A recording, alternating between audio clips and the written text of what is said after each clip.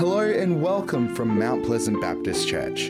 This podcast you're about to hear was recorded at our Burragoon campus. So sit back, relax, and enjoy what God has to say to you.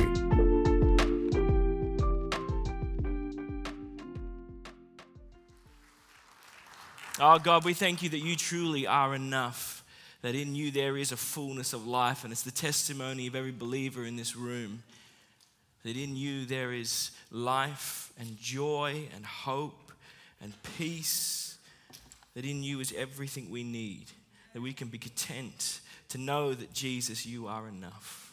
And so we thank you, Jesus, for the greatest gift you've ever given us, which is yourself, the opportunity to know you, to walk with you each and every day, to be a son and daughter of the Most High King, our Heavenly Father, who is always for us, who relentlessly works for our good. We thank you, Jesus, for the precious opportunity of knowing you and walking with you, how that brings significance and joy to our life. And we thank you for that in the precious name of Jesus. Amen. Amen. Fantastic.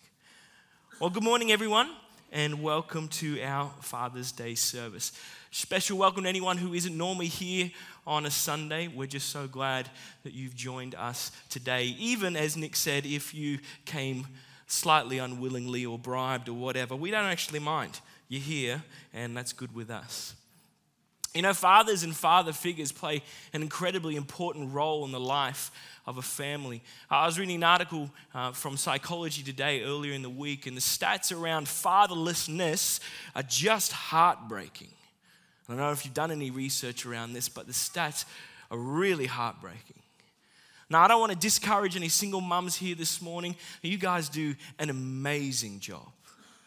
There's always an opportunity to find a grandfather or an uncle or a significant other male model to come and to step in the gap, right? And that's important. But it's also important to say the research is so clear. Dads play an incredibly important role in the life of the family, and in particular in their kids' life. So we want to honor the fathers here this morning. We want to celebrate you. We want you to know how important you are, the role that you play and how significant that is. And we want to encourage you to take the role that God has given you seriously.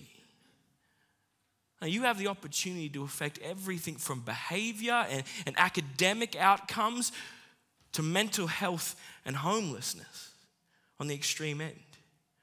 And this stuff is serious. The impact that you make in the life of your kids is enormous.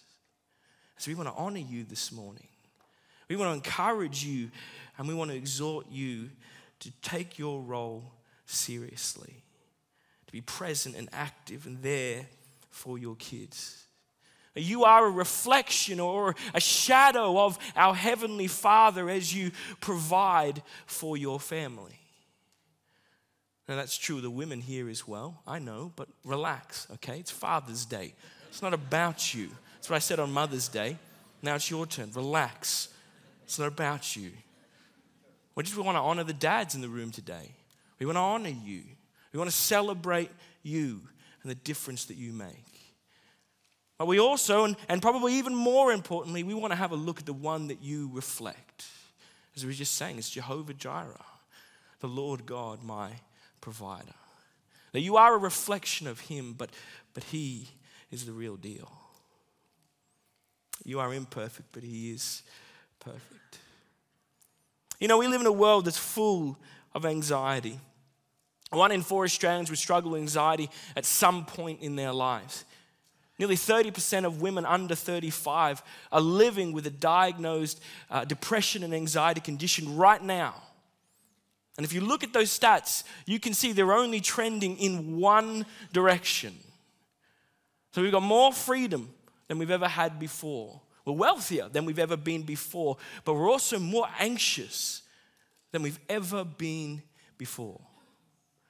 You go to psychologicalhealthcare.com.au, real website, go there for yourself, and you look up the top things that Australians worry about. And right at the top of that list is money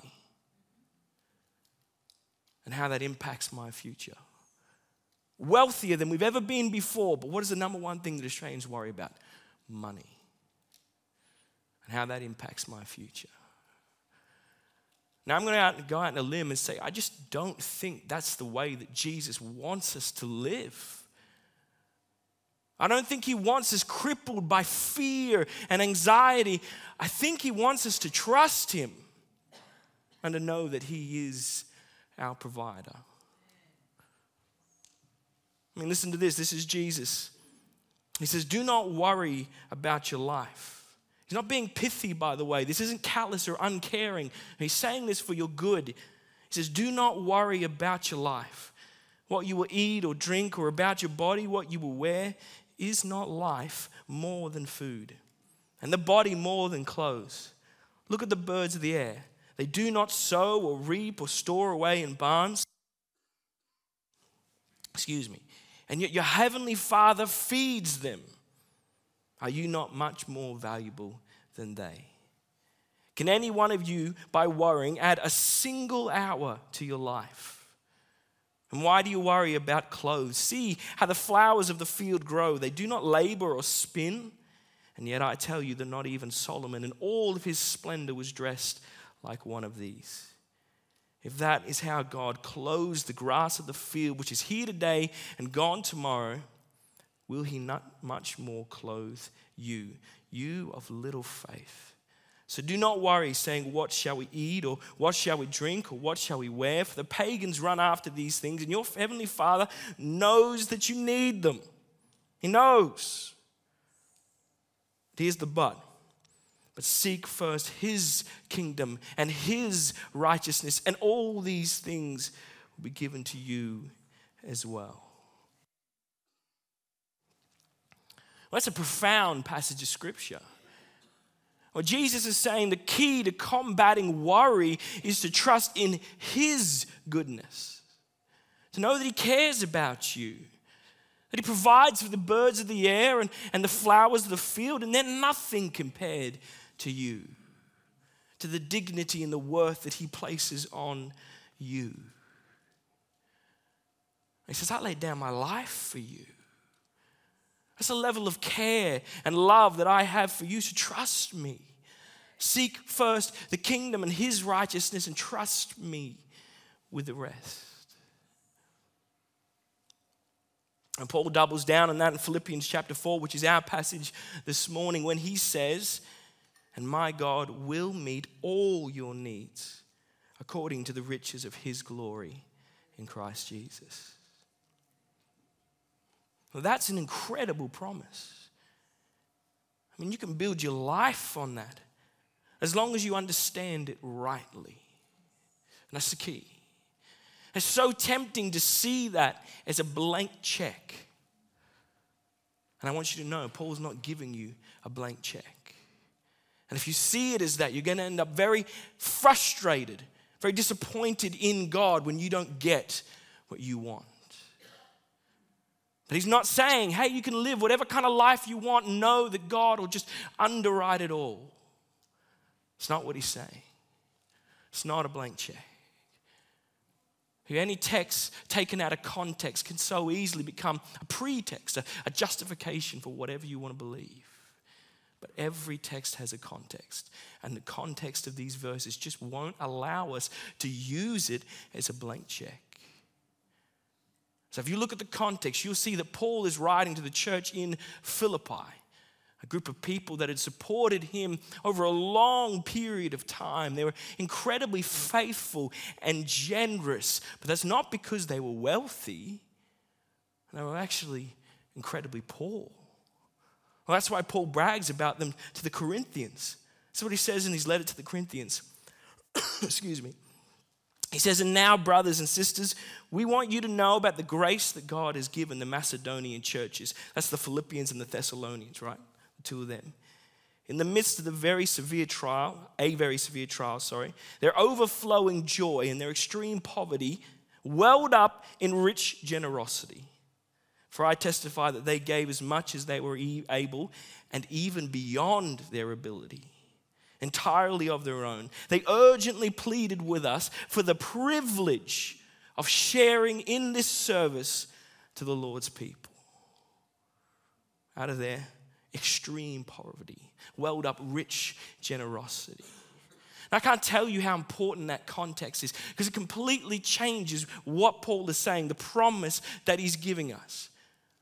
This isn't a promise for the privileged. No, this is a promise for the generous.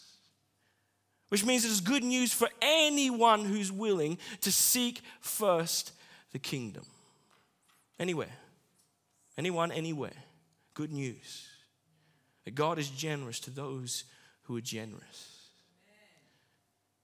In verse 18, Paul says, I have received full payment, which sounds strange to us. But what he's really saying is that you've fulfilled any debt of friendship, right? Any obligation you had as a friend or a brother or sister in Christ, you fulfilled it. Paul's understanding of friendship is reciprocal. It's about giving and receiving. It's a mutual building up, a mutual loving and serving. That's what friendship is supposed to be. So here he's saying if there was any debt of love and friendship, you need to know that you've paid it in full. And because of your sacrificial generosity, I have more than enough. That's what he says in verse 18, the verse before the verse we read. I have more than enough. I'm amply supplied. The Greek there is plerao. And it means, and this is beautiful, that I've been filled to the full. It's a picture of abundance and life. He's not lacking in anything. No, he's been filled to the full. That's what Paul is saying. It's a beautiful picture. But here's the thing. We only have this letter because Paul is wasting away in a prison cell. That's why he can't visit them on purpose. That's why he writes a letter in the first place. So Paul is saying, I have been filled to the full as he wastes away in a prison. Wow, that's really interesting. Does God provide? Absolutely. Does that mean that your life is going to be free of suffering and hardship? Absolutely not. Just look at Paul. I've been filled to the full. And yet I'm in prison, stuck. And so you just got to understand in our context, right? We're so used to things going our way that we have a tendency to equate provision with prosperity or opulence, comfort. And God's just going to meet every need, right? He's going to take care of everything. There's not going to be suffering and hardship in my life. No way, because he loves me. And really, this is what we kind of think, because I've been good. I've been faithful. I've always believed. I've always done the right things. So really, I kind of actually believe that he owes me one. We're just so used to things going our way. We equate provision with like opulence, prosperity. We buy into the prosperity doctrine without even realizing it. And you just need to know that's not what the Bible promises. It's not life. We still live in a broken world. Paul says, I've been filled to the full. Well, there's suffering and hardship in his life. You better believe it. And there will be in ours as well.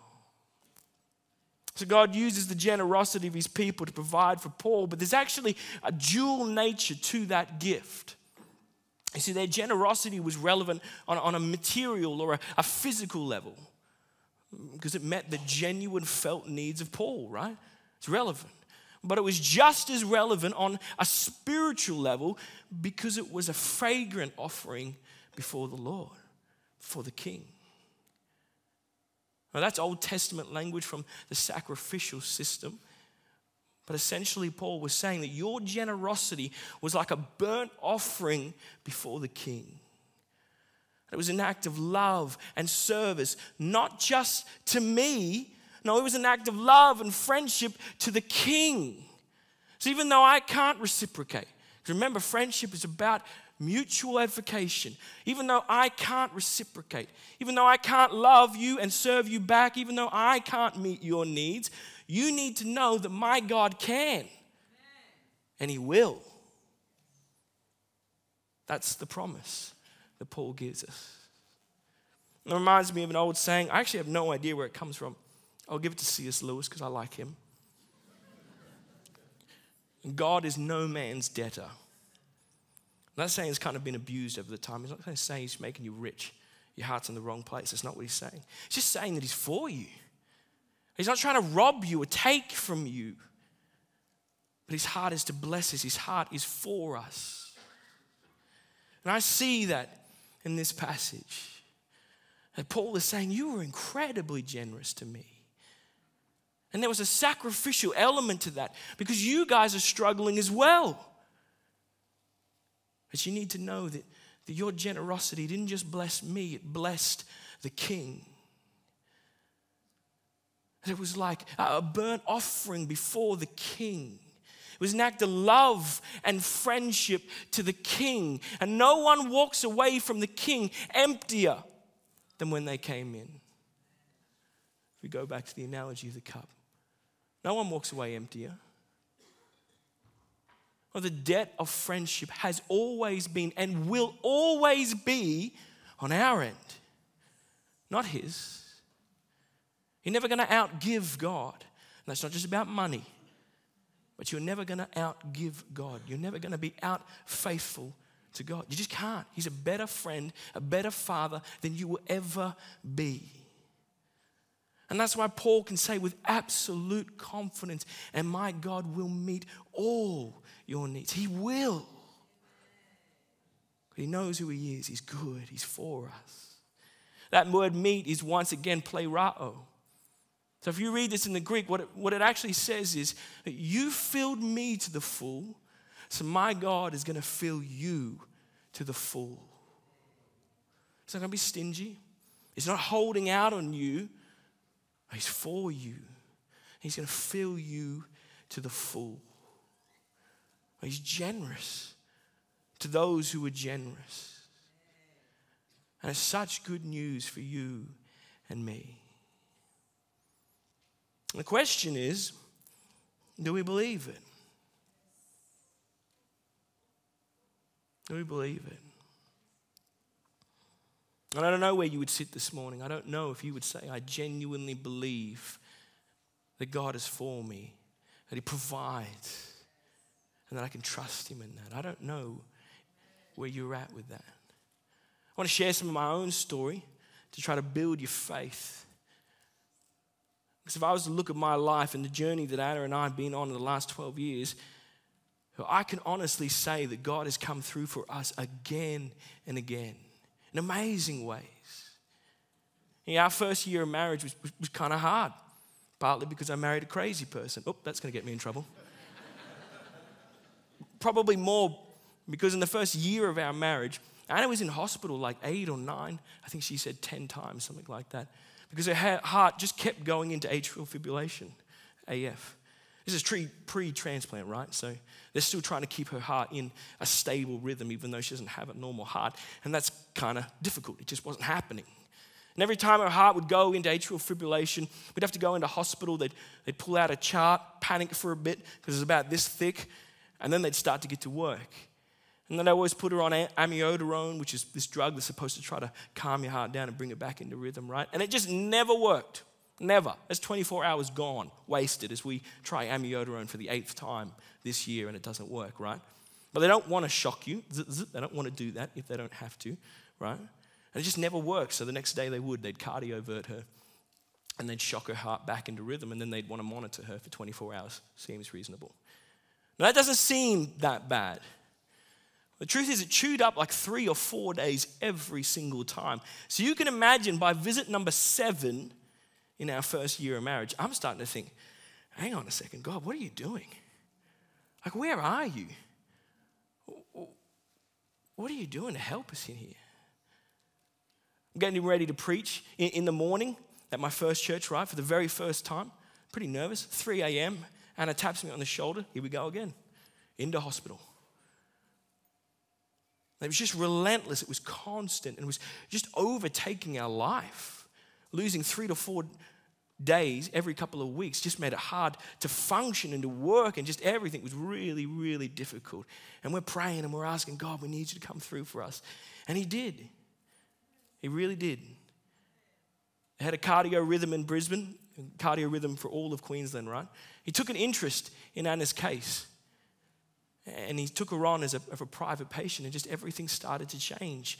She was literally the only patient that he saw personally. And I remember the first time that he actually walked into the theater, all the nurses kind of looked at him and said, this guy never comes down to see people personally, ever. But he took an interest in Anna's case, took her on. And it was such an answer to prayer. He completely changed the way that he was treating Anna and her heart. And even just the fact that we got onto his books just changed all of the hospital. Things just happened so quickly because we're on the boss's books, right? Things just changed. It moved so quickly. It was amazing. It was an answer to prayer, a real answer to prayer. And things stabilized for a number of years, probably 6 or 7 years. Anna didn't have any problems, didn't have to go to hospital at all for her heart for a long period of time. It was a massive answer to prayer. God provided. We moved to WA a couple of years later. Anna finds out that she's pregnant. It's a miracle baby because the doctors told us that wasn't possible for her. Things get a little bit tricky at about 16 weeks. They tell us that Seb has about a 10% chance of surviving the weekend because of a hematoma and some different other complications, and God comes through for us. I remember when we told people that we were moving to WA, I had several people say to us, you can't do that. The hospitals over here are so much better. That's dangerous. You're being irresponsible. I literally had someone lecture me about how irresponsible I was to take my wife with her health issues over to WA. That's rude, isn't it? I think you're a bunch of savages out here. We have hospitals, but that happened to me about 2 or 3 times. Well, it turns out the Lord knows what he's doing. Because King Eddie's is the best hospital for preterm babies, not just in Australia, but in the entire southern hemisphere. There is not a better place that my son could have been born in the entire southern hemisphere. Now, we didn't know that when we moved over here, but God did. He did. He knew what we needed, and he provided for us. Fast forward another 5 or 6 years, Anna's heart is starting to fail. Things aren't good. That's why she kept getting fluid and all kinds of problems. We're back in hospital all the time. We get onto the transplant list, and less than 2 weeks later, she gets a heart. Now, you got to understand, it is amazing. You got to understand, when you go through the process, they make sure that you know without a shadow of a doubt, you may never get a heart. They tell you that again and again and again. A, because they don't want to be sued, but B, because they don't want to get your hopes up, right? We get on the list, less than 2 weeks in, Anna gets a heart. Surgery itself goes really well. She's out of hospital in less than 6 weeks. The lady before her was in hospital for just over 6 months. She doesn't need dialysis. She's got 0 signs of rejection. You can't make this stuff up. It's the provision of God. It's just the power of God. It's the hand of God. And I feel like it's been one of the great testimonies in my life is that God has come through for us time and time again. And it hasn't always been in the way that we expected, or maybe even the way that we were praying for, but God has come through for us again and again. Does that mean that it's always been easy? Absolutely not. Before Seb, there were years of heartaches where Anna just struggled to get pregnant and then struggled to stay pregnant. A lot of heartache in there. I spent more time in hospital than I ever thought I would. 12 weeks when Sebastian was first born. 10 weeks when Anna had a transplant. And then Anna and all the other things. It's weeks, it's months that I've spent in hospital, sitting by my bedside. It's not easy. But God has come through for us. He's provided again and again and again. And oftentimes that has been through the love and generosity of his people. That's been our experience. Sometimes it's supernatural, but a lot of the times it's through the love and generosity of his people. And yet I can stand here and say, God has filled me to the full. He's been so faithful, so good, so generous to me. Most people in our culture think that God is trying to take from them. He's trying to rob them of joy, rob them of freedom. He's trying to take from them. But Paul wants you to know, and I want you to know, The debt of friendship has always been and will always be on our end, not his. But he is the greatest friend, the greatest father. You will never outgive God, ever.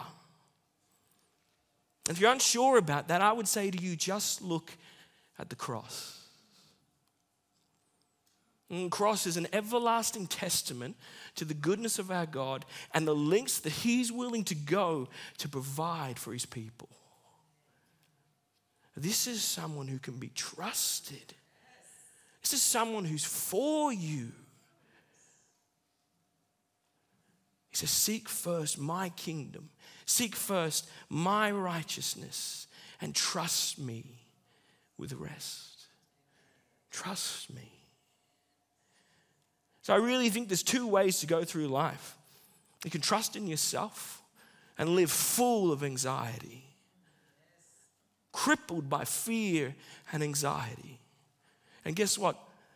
Life still happens. Things still go wrong.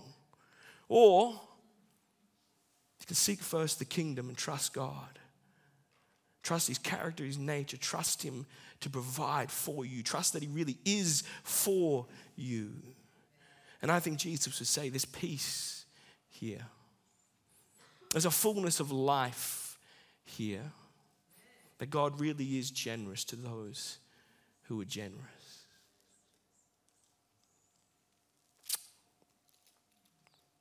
I'm going to pray in just a moment, but I want to give you an opportunity to cast your cares or your worries before the King this morning. To take a step of faith in whatever it is that you're struggling, whatever it is that causes anxiety or worry in you, to take it and to place it before the King, the throne of grace this morning. I'm going to invite the worship team up. I'm just going to give you a minute or two, just you and God.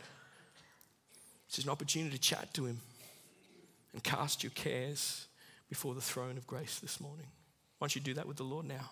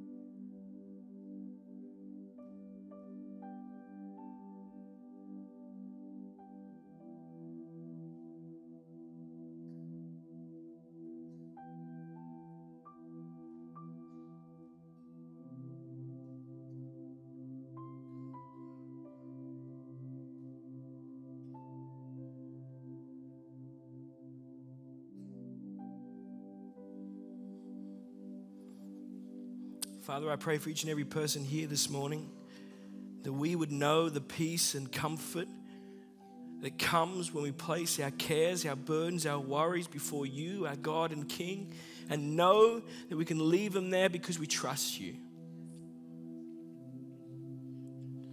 It's so tempting, Father, when we give things to you in prayer to then to try to take them back and to try to carry these burdens on our own. And I just firmly believe it's not the life that you have for us.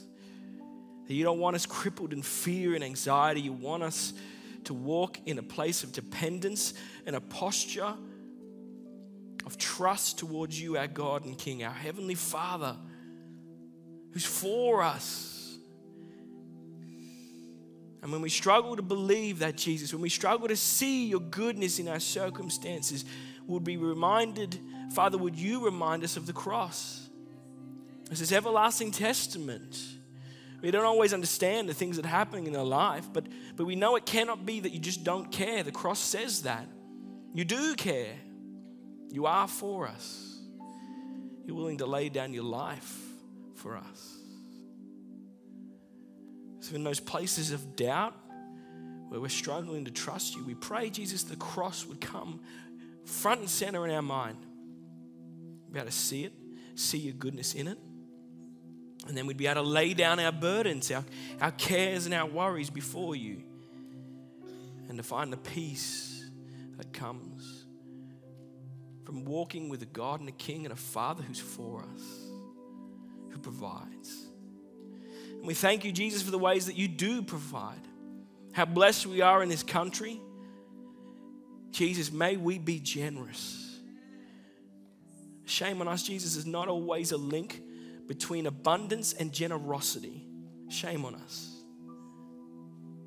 But we pray, Jesus, that we would be generous, that we would be moved by the genuine needs of brothers and sisters all around the world, the amount of brokenness in our world, and so we would be generous. And like the Philippians, we would see it as an honor and a privilege to join you in this work and to bless people. For anyone here this morning that does not know you, Father, I pray that they would have the courage just to reach out in prayer. What a joy it is to not go through life and the struggles of life alone, but to do it with you. And so I pray, Father, even if they don't know any way how, that they just, as they reach out in prayer, Father, you'd meet them in that space. And that the peace that goes beyond all understanding, the peace that you alone bring, Father, you would bless them with that. And in and through that, they would know that you are there and that you care about them. This I pray for in the precious name of Jesus. Amen.